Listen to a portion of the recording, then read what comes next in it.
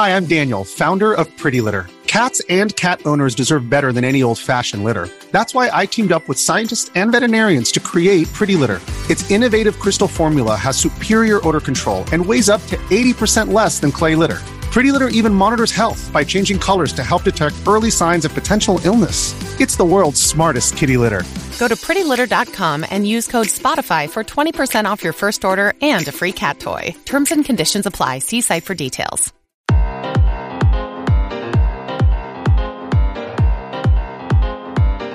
Ladies and gentlemen, boys and girls, all over the globe, world, internationally, galactically, and whatever time period you are hearing this in, future, past, wherever I can find your ass, this is Larry Charles, one half of the Game Dev Unchained podcast. That's all the rhymes that I could spew at one time.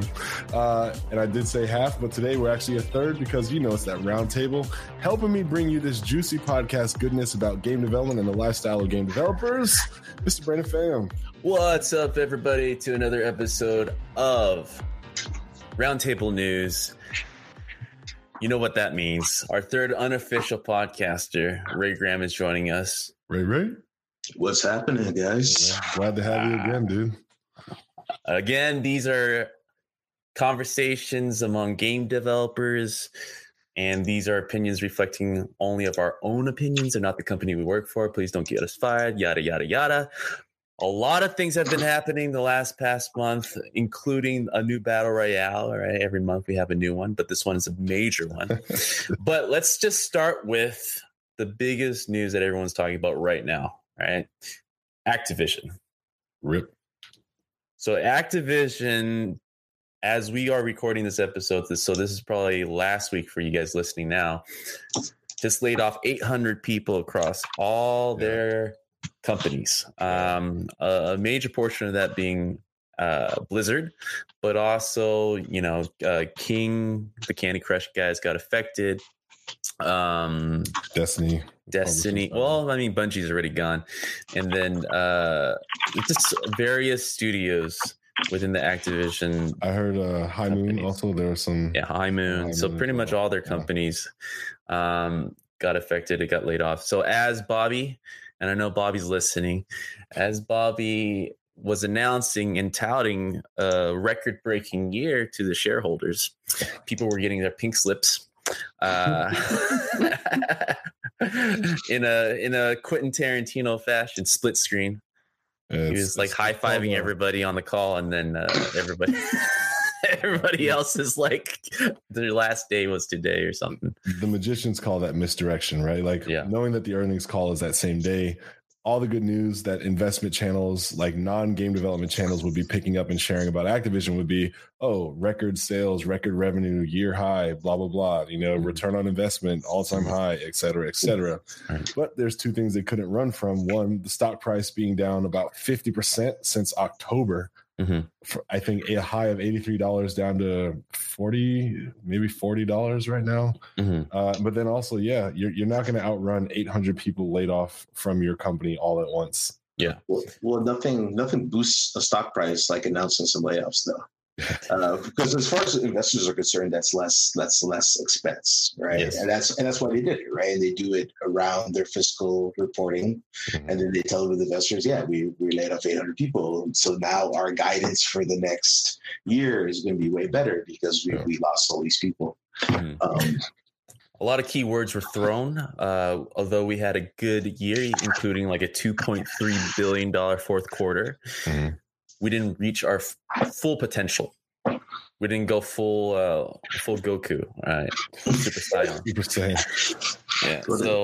Well, they said they fell short of their expectations, even though they did record numbers. Record breaking. It fell short of what they expected to. Wasn't enough, man. And so the operating expense needed to be cut, man. It's crazy, man. It's crazy. Dude, the model 2019 yacht that Bobby wants requires some expense cuts. Okay.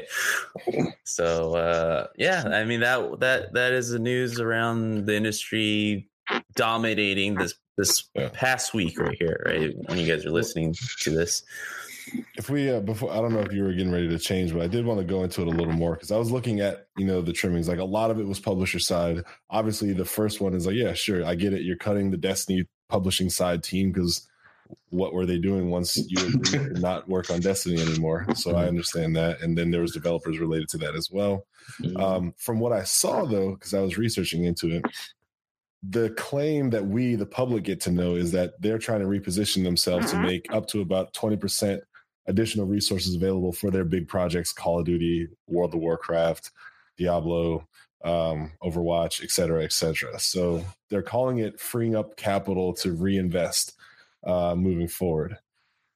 So I'm just going to take it at face value. I actually like that move. I hate to say that on the backs of the people who had to lose their job, but just looking at from like face value and Microsoft Excel spreadsheet, putting myself in Bobby's or the guy who's looking over Bobby's shoulder. They didn't release a lot of products last year. And so I definitely know that there was opportunities to do so. I think that a little bit of course correction on what they're developing and how fast they can put out products would be something that shareholders would want to see as well. I think last year they released 4 products that I know of. There was Destiny 2 expansion. There was Black Ops 4. There was something... What was it? Spyro, I think. Spyro? Didn't they do a Spyro thing? They did a Spyro remaster, yeah. But that didn't remaster that. Yeah, it was two real games last year. Yeah. And that's how Activision is, and the way they're gearing up. They try to soften the narrative by saying like, "Oh, these are non-game dev." It's like, bitch, everybody's involved into making a game, and like 800 souls are jobless after a record-breaking year. It's like there's no way around it. But Bobby's gonna sleep well tonight, of course. But other than that, but yeah, I think it's just they want to focus more on the actual development side. They want to produce more games. They want to push more games out, and because they're looking around and they're like, wait a second, this costs money. Doing the few games that we're doing, it's costing us a lot of money, and we're not seeing as big enough return, right? And that's what happens when something's publicly traded, right? That they have to answer to the investors, and then always the developers are gonna lose out. You know what I mean? Yeah, it's super unfortunate. And again, to all the people who are misplaced right now, we really feel bad for you guys. I hope your talents will find you a new place to work, if possible. Seriously though, I remember all my layoffs. None of them were ever good. I wonder, actually, this is probably going to be a little rude, but I wonder if anyone in the layoff had the opportunity to take the paid leave the company thing 2 months ago. That's a Blizzard thing for sure. That was just Blizzard? Oh, yeah. Yeah, Blizzard has a program where you get paid to leave. And there's a lot of things to that, including people were knowing since November of this gloom and doom in February type of thing. But we'll talk more in detail. Of course, it's a huge blow in the industry. It's yet again, after 2 months of the whole Red Dead fiasco, there's the Activision thing, and it wasn't because of them losing money. It's because they didn't make enough money. It's the greed is insane. So that hurts, man. Yep. It really hurts. Yep. Well, at least Bungie got out when they could. And then, Blizzard, we're going to have Overwatch 2, Overwatch 3, Overwatch 5. That's how they're going to do it. Wow. That's their style. So, yeah, it was an interesting... The acquisition of Blizzard was always interesting, but now we're going to finally see the crawl of Activision's fingers around Blizzard's creative neck. It's gonna happen, man. It's happening already. So what's an interesting sub story that I'm seeing out of this is a lot of people are going straight to the C-level execs and looking up their revenue or their personal income.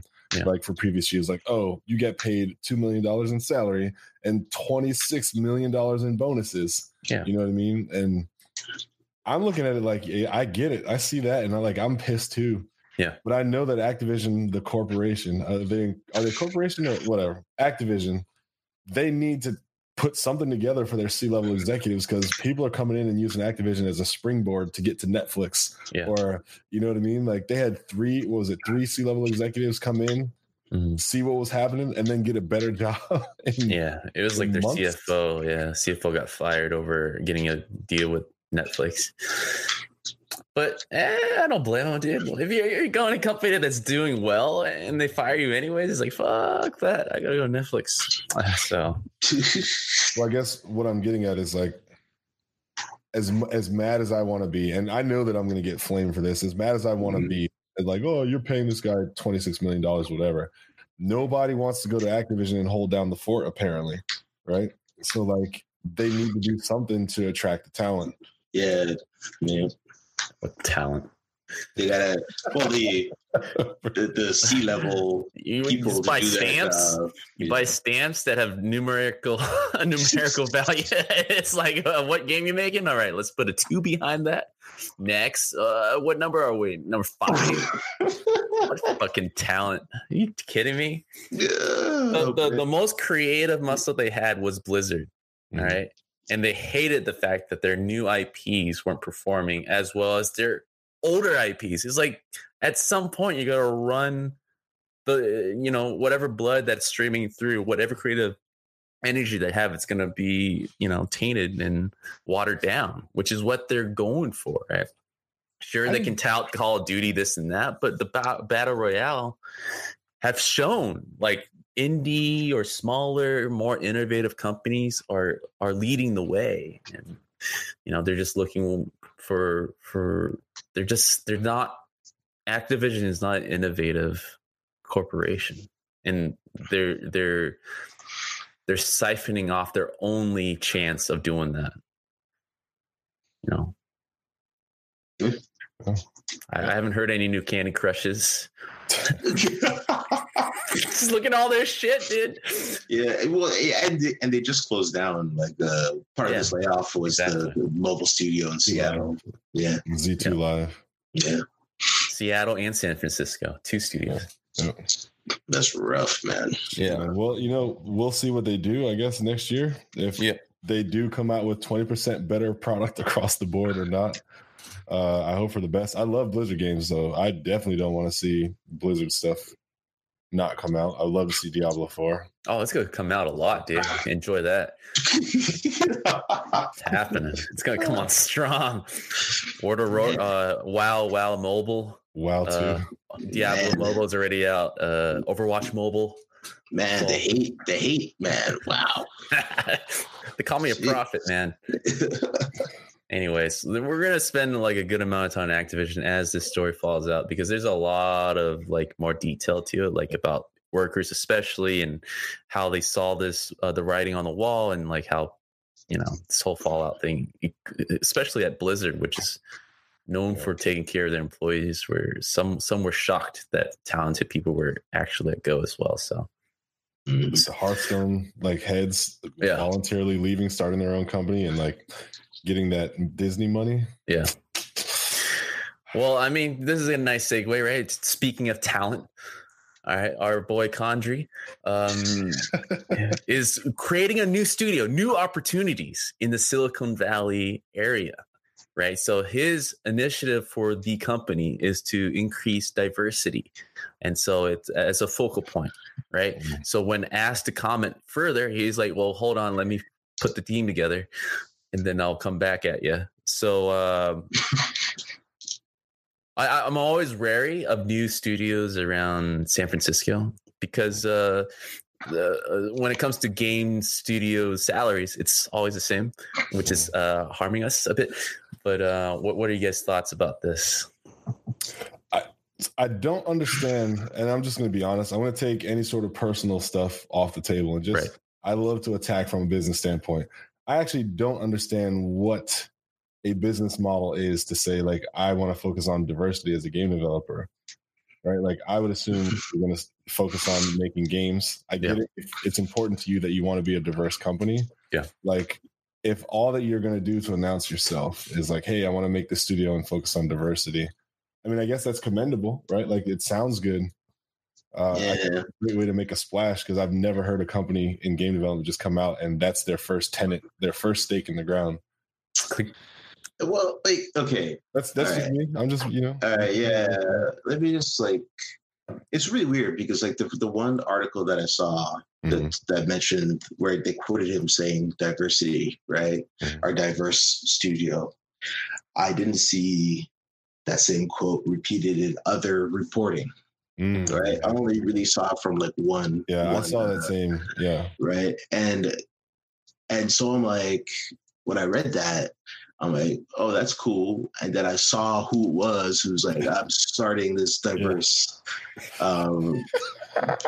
video game studio. And I was like, what's diverse about this right here? Like, there's nothing diverse about this yet, right? And I don't know how it's gonna get there, or what the plan is to get there, or anything like that. So I was just completely like, yeah, whatever. Look, I believe in this case it might be diversity, because there will be men and women. That's usually what they mean when they say stuff like that, and it's very sad. It's very sad. It's definitely clickbaity. I mean, it is a trendy thing, especially in San Francisco now. So if you have nothing, that's probably the best card to create interest, I think. I do agree with you, Larry. Like, what is a diverse initiative for a game company where games should be very competitive and it's all about the best game winning? I'm more about like lowering the gate and being all inclusive. But what does it mean? Like, you actively exclude people from applying for a job just because they don't fit this diverse initiative you're trying to meet? Then how does that I think in the end, if you're just going for I mean, I'm gonna say something right now, right? This is I'm gonna say something, but I think overall, diverse or not, it all comes down to competence, right? And for a game studio to survive, especially in the last few years, you just got to make the best game that you can.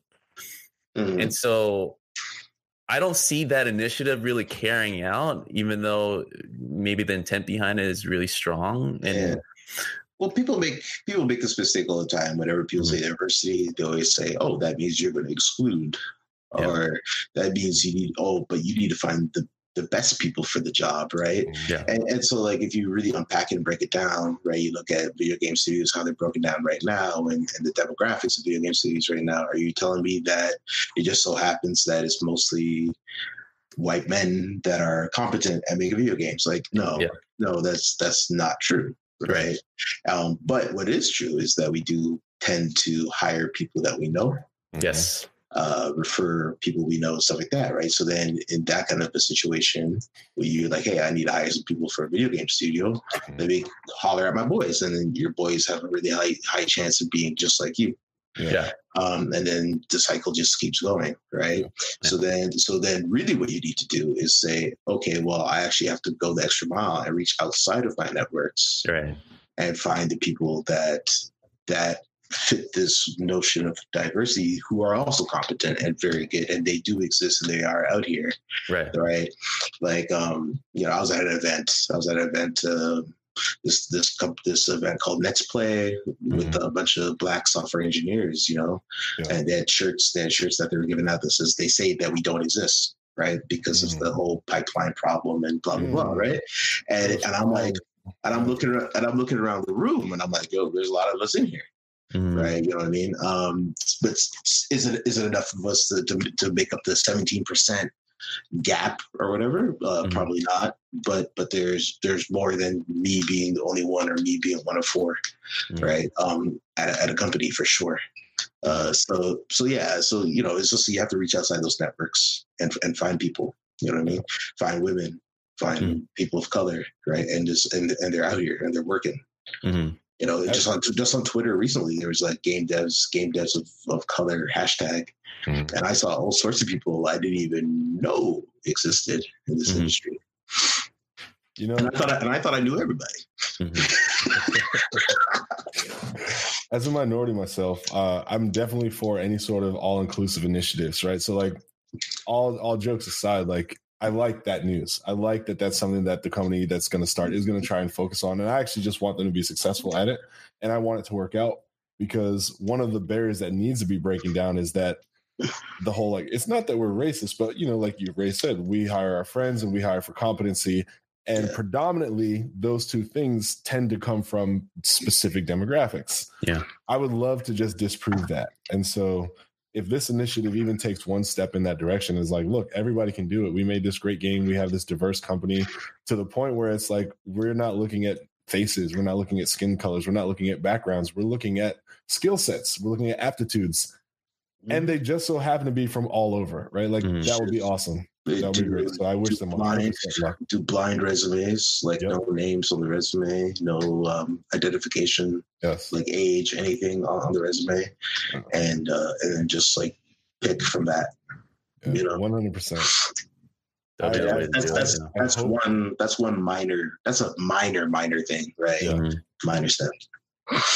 I hope to God it works, man, because it's going to be good for more people who want to make video games that don't fit the common stereotype or demographics of game developer, or good game developer, excuse me.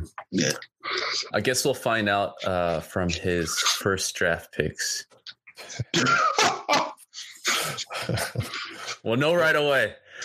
It starts with leadership, right? So there is the other thing that like is kind of not being mentioned, though, is it's partnered with, was it 2K partnership? 2K, yeah. 2K. Wasn't all this last 2 years he was like working internally at Activision to develop new product with Activision? What happened to that? Well, I kind of know what happened, but I can't. Okay, never mind that. But obviously, you guys know how this stuff goes already. Yeah, obviously, you know, there's history with EA. Now there's history with Activision. Who else is a big player now in the Bay Area? And it's 2K. Yeah, 2K. So that seems to be the other player. That's about it, right? Like it's just 2K. I guess there's Ubisoft, San Francisco, but it's basically 2K. Yeah. Ubisoft San Francisco is doing some interesting things, I'm sure. Yeah, they are. But 2K has that Rockstar money, so they are open for ideas. So to all my minorities about to start working at that company, represent. Mm-hmm. That's all 2K needs is like another studio in the Bay Area that they will probably shut down, but we'll see how it goes. That's what I mean, man. It feels like a bad mix. It sounds like a bad idea, but then if it comes from a good place, the 2K has the money to do so, then so be it.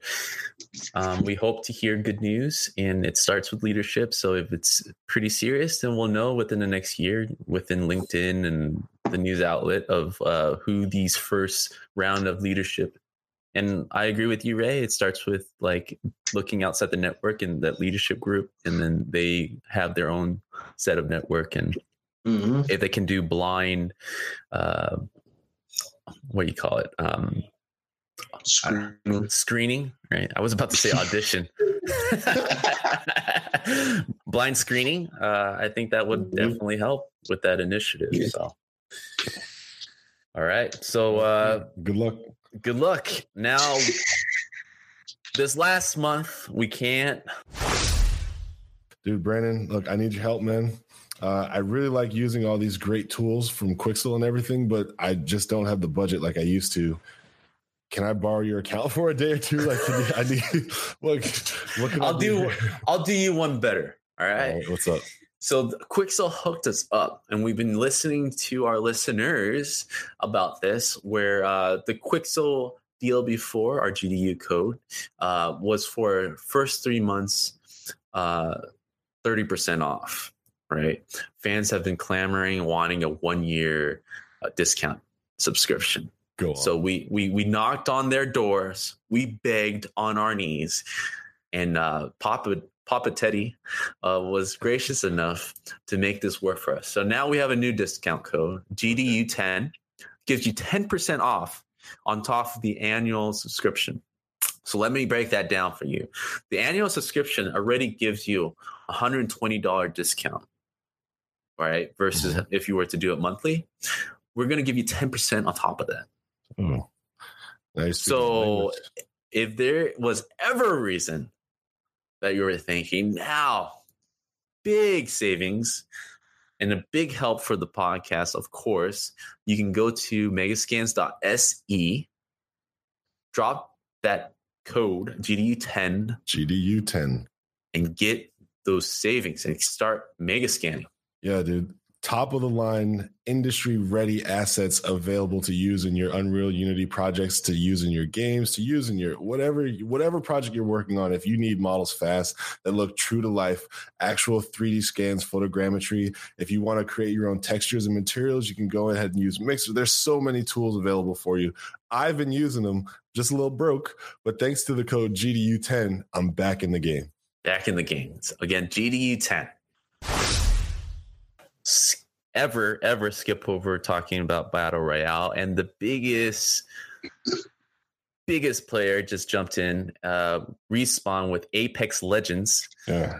Like Beyonce, goofy name in the middle of the night, just dropping it. And within, I would say, 3 days, I read they had 10 million players. It's a free-to-play game. Yep.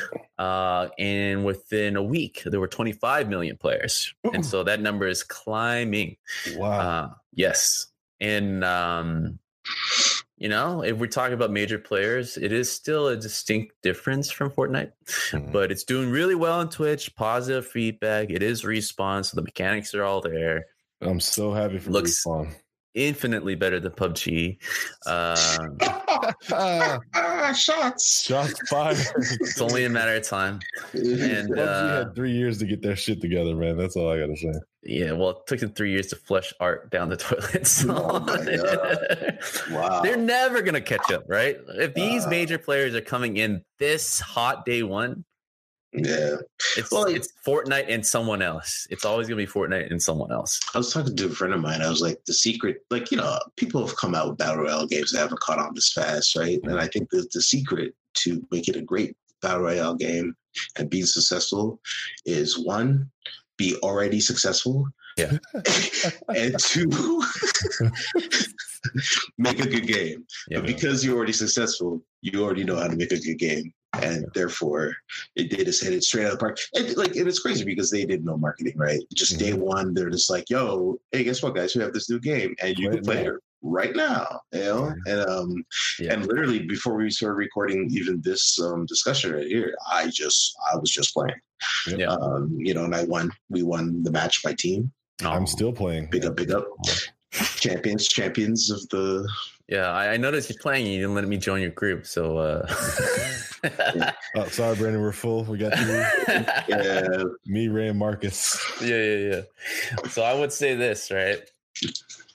I definitely have. I know Battle Royale is here to stay, obviously, right?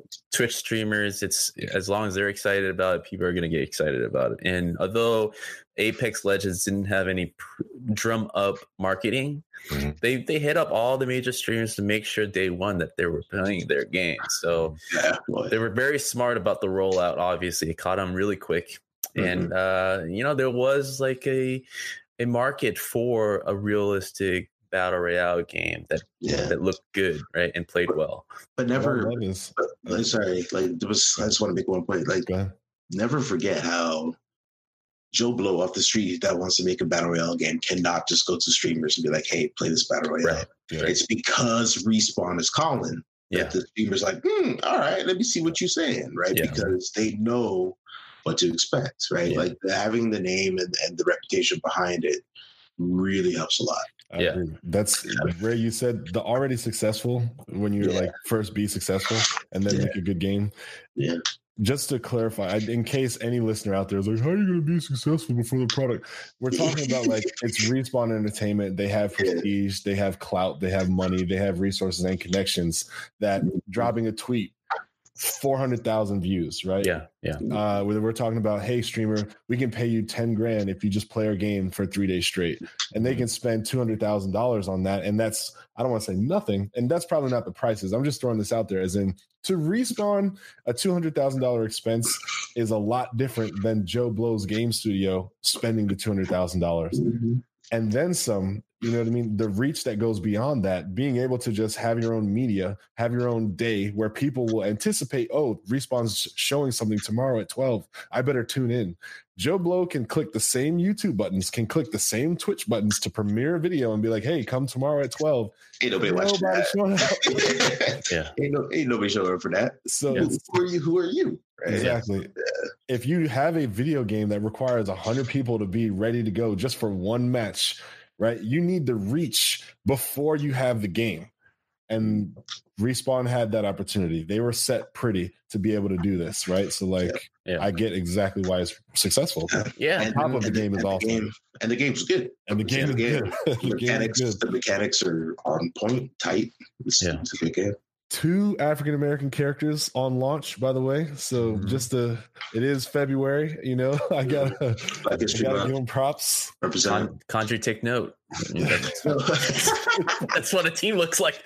But what I like about that though, like if you want to get on that subject is the characters are super diverse, right? Yeah. Like there's a lot of women, you know, and then there's a Hawaiian Maori type of dude. He's Polynesian, let's just say Polynesian. I don't know exactly what his background is, right? Yeah. And so it's just like, it's like just out the gate, and it just looks organic and natural.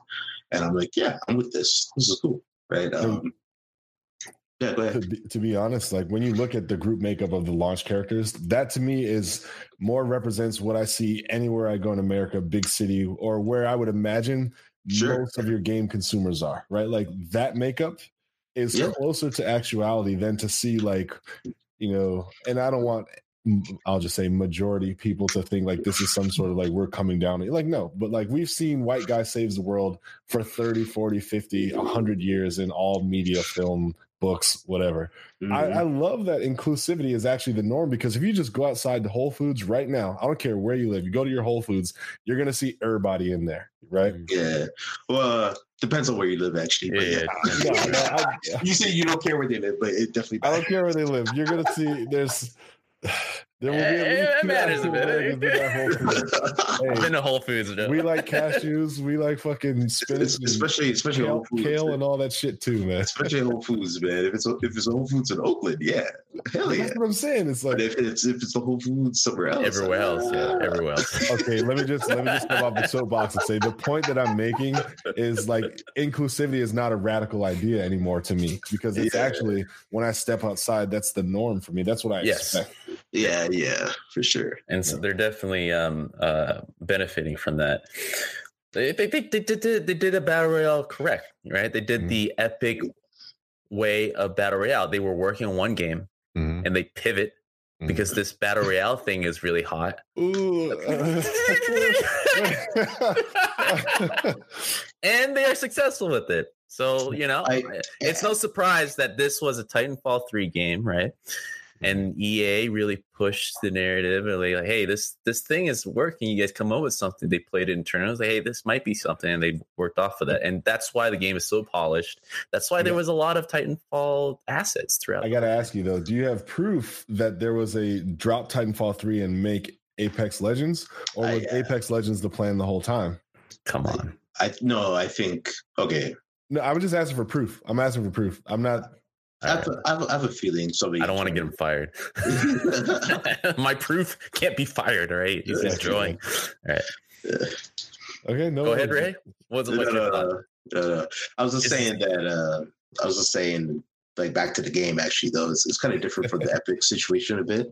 Yeah, because they actually spent time. Well, because it's no post-release PUBG. It wasn't a post-release course correction. It's also slightly different, right? Because it's forced teams. You can actually resurrect, so it's not just you're dead and it's over. Sure, I mean they made a twist, of course. I mean, Respawn is a respectable game company, so they're gonna look at the genre and put heroes with individual abilities. I like everything that they did, because they did it right, in my opinion. Right, like when I see a lot of battle royales, and I mean a lot, right? Like it's a derivative in the sense that it's like our version of battle royale, but it's not our unique expression of battle royale.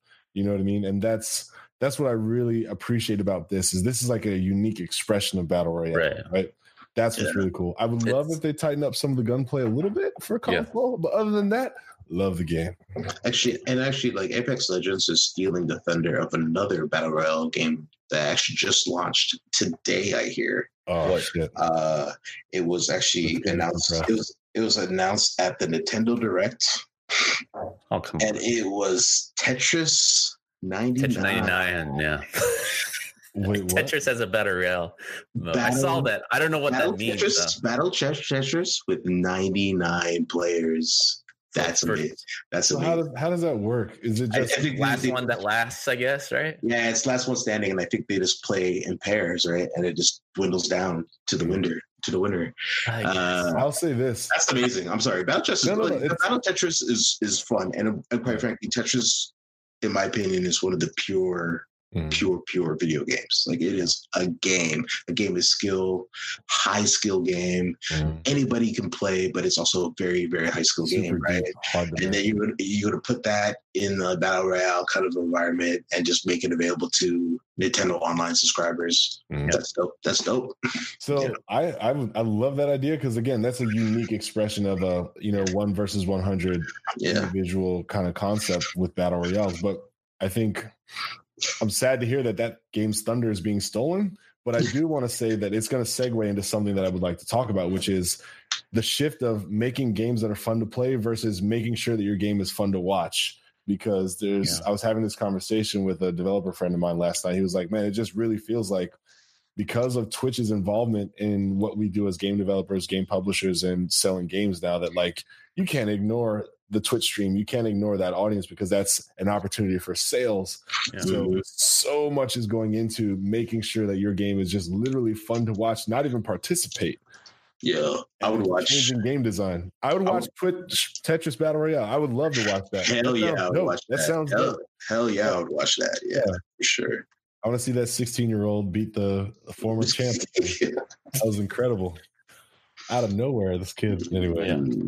Well, I will play the sentiment of a devil's advocate when it comes to battle royale fatigue. Right? I understand it's like a new team deathmatch mode that it's open play for everybody who wants to participate and make a mode out of it. But I also can't ignore that a battle royale is essentially hiking, picking up stuff, and sometimes you get to shoot.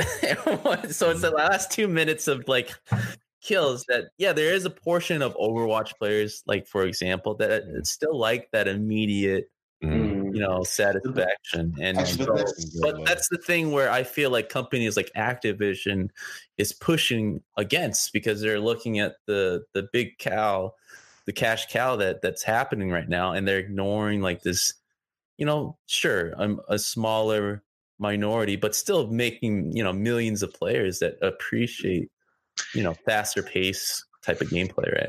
But that's like what you mentioned. Like, let's unpack. You basically saying battle royale games are boring, right? That's basically. No, I love camping, man. Like I'm summarizing what you're saying, right? And I think it works. The reason why it works is because, and I think I said this before, because of the pacing. Right? Because there's those lulls in the action, because like you could go 10 minutes without seeing anybody. When the action does happen, like it happens, right? And that gets your blood pumping, and then it calms back down again. You loot, you get ready again for the next encounter. And the next encounter could be 2 seconds away, because then people heard you fighting just now, right? Or nobody did hear and they can't get over there in time, right? Like the pacing of the game and how it just organically, and also how it's basically forcing conflict because the circle's closing and all that, right? And so then basically the longer you live, the action kind of ramps up, right? Sure. I definitely appreciate the contrast. I understand why it's hot. I understand why it's addictive. I finish, episodes of Seinfeld when I watch full episodes of shows I haven't caught up on Netflix when I'm playing Apex. So, I appreciate that aspect of it. I think the key thing then I would like to comment on is like, Brandon, what I'm hearing for you is like shooter, battle royale, like Hunger Games style gameplay we're getting that fatigue, right? But what I'm super excited about is just the concept of let's make a game that's 1v1 v100. I need a better way of saying, I mean, I guess it's battle royale, but when I say battle royale, people think shooting. Yeah. Thank you. So I actually like the idea of last man standing style games in other areas being explored. Yeah. Right? Like I realize that I love the idea of last man standing, but now what is last man standing bowling? What is last man standing golf? What is last man standing, some other type of game? Something new. You know what I mean? You're gonna see it, bro. It's coming. That's what I'm saying. Like that, I'm actually Activision is working on this right now. Last Man Candy Crush, Last Man WoW, Last Man Diablo, Last Man WoW actually sounds fucking awesome because I love World of Warcraft. You're the problem, dude. 100 people in the battleground. Everybody go at it. That would be incredible. Also, can we talk about also how it's cool? These games are fun, but this is also the race to the bottom. Yeah.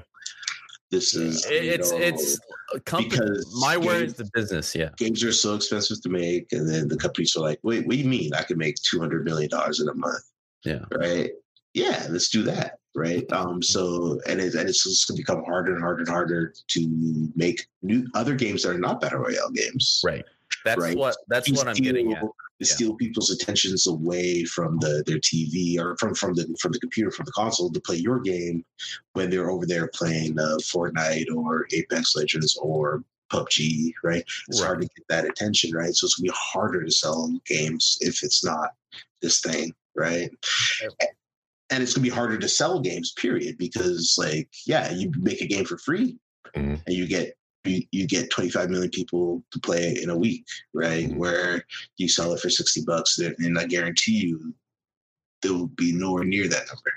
Yes. Right. This is a big shift as a game developer, right? Let's talk about the business side of this, because I'm more concerned about that. The effect of me pitching a regular game, right? And even if it's a small company to mid-level, publishers are going to look at that. It's like, is it going to give me 25 million people in a week? It's like, how many battle royale games that are actually really making money right now? It's just 3, right? 4, maybe. But they're looking at that as the metric. And so all these other companies, all Activision included, right, are looking at ways to you're not making a battle royale, I'm not interested. That's a problem. So in a very saturated market when it comes to shooters, now I feel like it's even more saturated because of this influx of this genre. Yeah, but FYI, we've always been doing this, right? We've been going down this path for a while, right? Because it was the DLC, right? Yeah.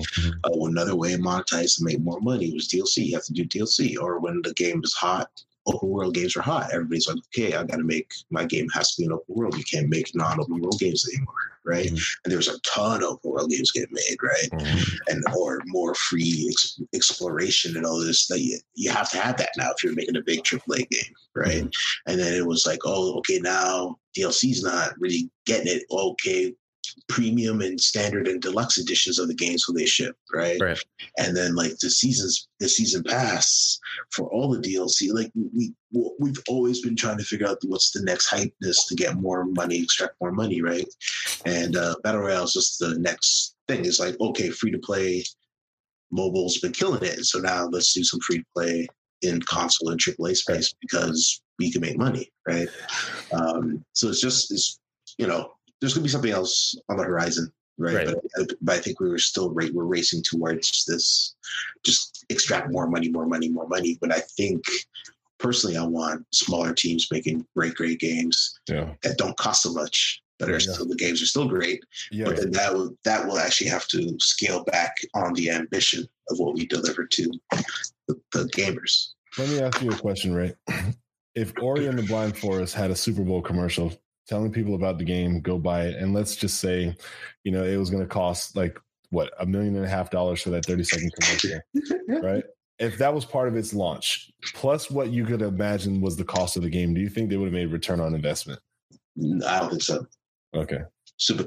I think that game was niche, right? I think some games are just niche, right? And you're not going to get everybody to play it. And then some games are very very what's the word? Accessible, viral, accessible, right, where kids and adults, old people can play it, right? Fortnite is that game like that, right?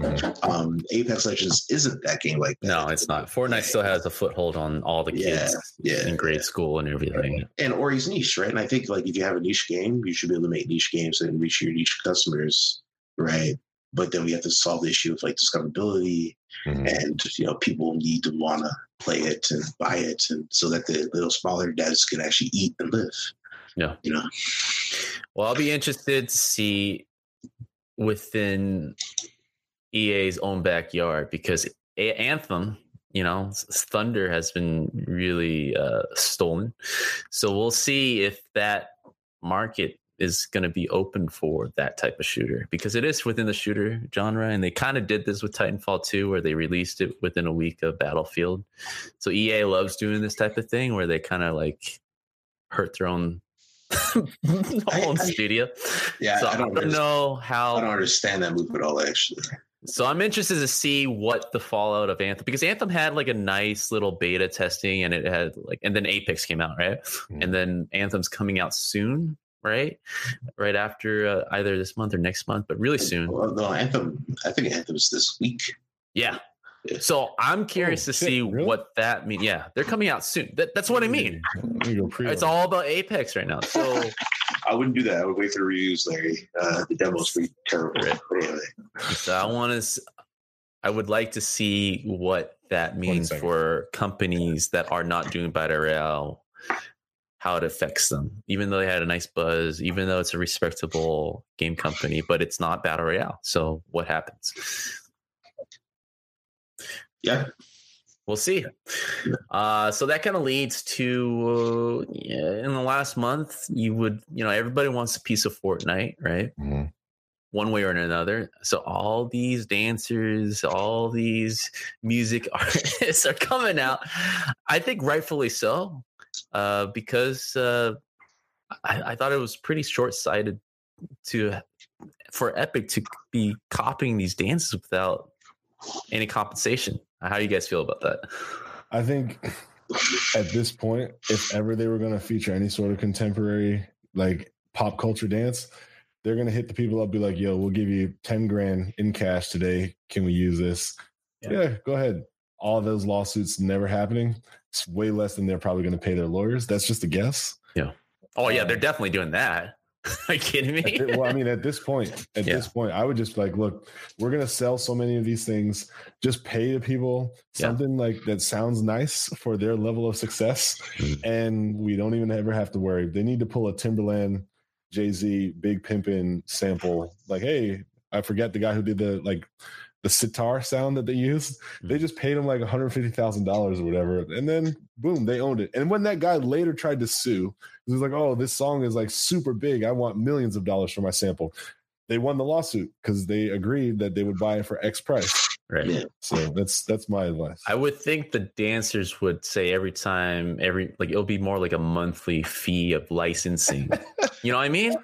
It makes sense. It's not known in the game, right? That would never. Well, that would never happen.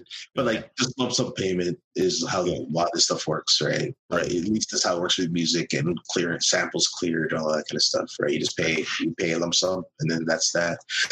Interesting thing though is like, Fortnite's not the only game that has a lot of these dances. Somebody did a video showing all the games that had these dances, like 2K, Notorious, Horizon, Forza Horizon.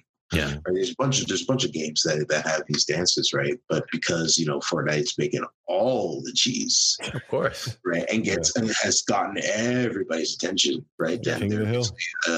They're the point of contact, right? Oh, yeah. And and at the end of the day, it is making money off of people's creative talent, and just trying to get away with it, right? And just trying to culture vulture off of the culture that's been here. There's definitely aspect of that too. Like kind of all the coolest dance moves are definitely not of the culture of most folks that work at Epic. Oh yeah. If your animator is referencing the dancer to animate too, it's like, all right, at some point, how did you not see that this might be a problem?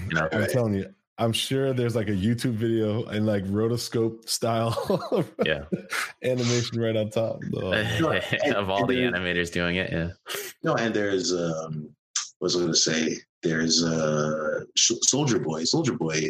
I don't know how true this is, but like he did an interview and he was like, yeah, you can't use my dance. I copyrighted my dance a long time ago. But somebody told me ages ago to copyright my dance, and so you can't use my dance in these games. That's why you don't see Crank That in any of those dances, right? He's smart. Games, right? So yeah, he's smart. Somebody else had told him like, hey, you should copyright this, right? So yeah, like you definitely should copyright it, but definitely Epic should be throwing some cash back to these people. You know what I mean? They can afford to, right? Like because of like the string of lawsuits that they're getting, I'm sure if that's what they're doing, and I can't speak for them, but I mean that's what I would do. I'll just like here, $10,000. Sure. I'm actually surprised that Epic like copy something and like Brandon. I'm shocked. Your hate. This is my first time hearing something like this. It's preposterous. You gotta love them. But I think like in like a court of law, like by the book law thing, I think Epic might even be able to win these lawsuits. I think they might be able to win, like legit be able to win. But like it's open. It's like open. Yeah, like if it's not copyrighted, you know, like who's to say that they can't use it, right? But I'm not a lawyer, so maybe there's some law that says you can't, right? But it feels like Epic could possibly win these lawsuits, right? But I think the moral thing to do is to be like, hey guys, you know, we're going to use your dance, right? And I think in a lot of situations, they probably don't even know who to even hit up about the dance in the first place. Right? As long as they rest on their morals, as history shows, it'd be a good thing.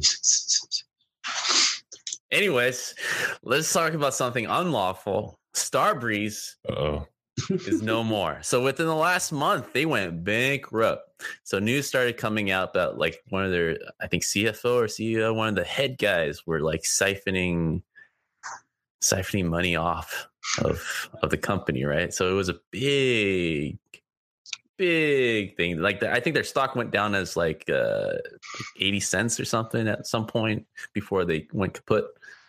And so all their games that they're working on got stopped. And I don't know what happened to Payday or all that stuff that they were working on.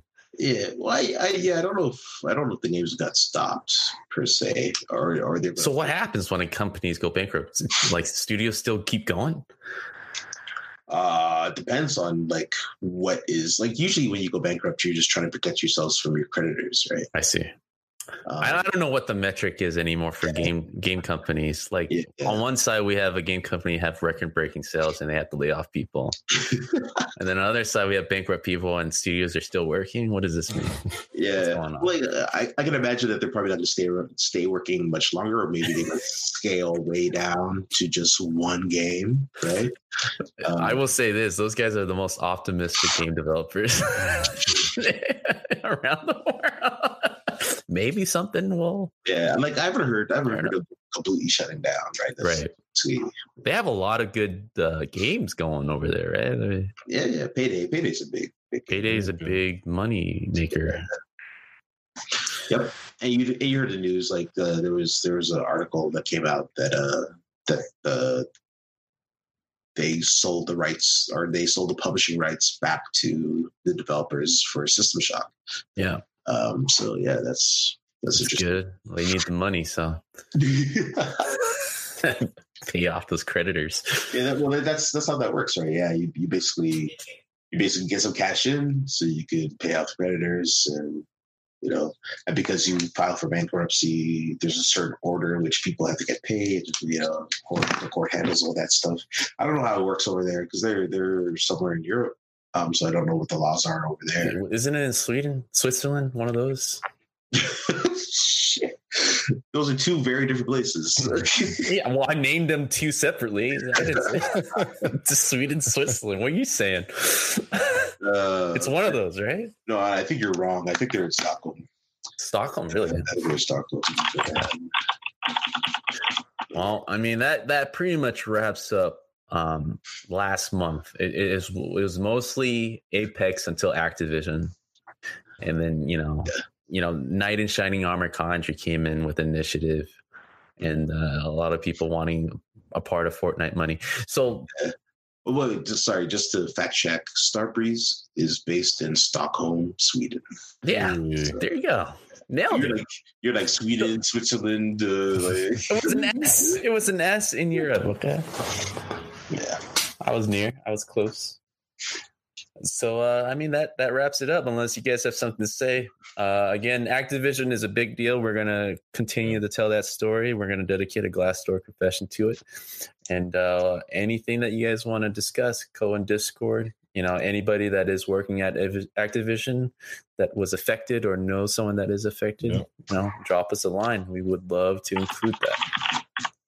I think I want to go out on saying, I hope all these publishers start hiring executives that weren't top of their class, let's say, because they were so good at school that they never played video games. Like, hire some people who play video games, hire some people who love the game industry, hire some people who, and I don't want to speculate because I don't know these individuals personally. So like, it'll be wrong to just blanket statement. But one thing that I do feel like is a lot of these publishing arms of companies, a lot of these top level executives, decision makers, marketing people who are overriding the things that the creatives are asking for, requesting to do, come from a background of not playing, not knowing the community, not knowing the games, not knowing the product, not knowing anything other than how did it do before I came here?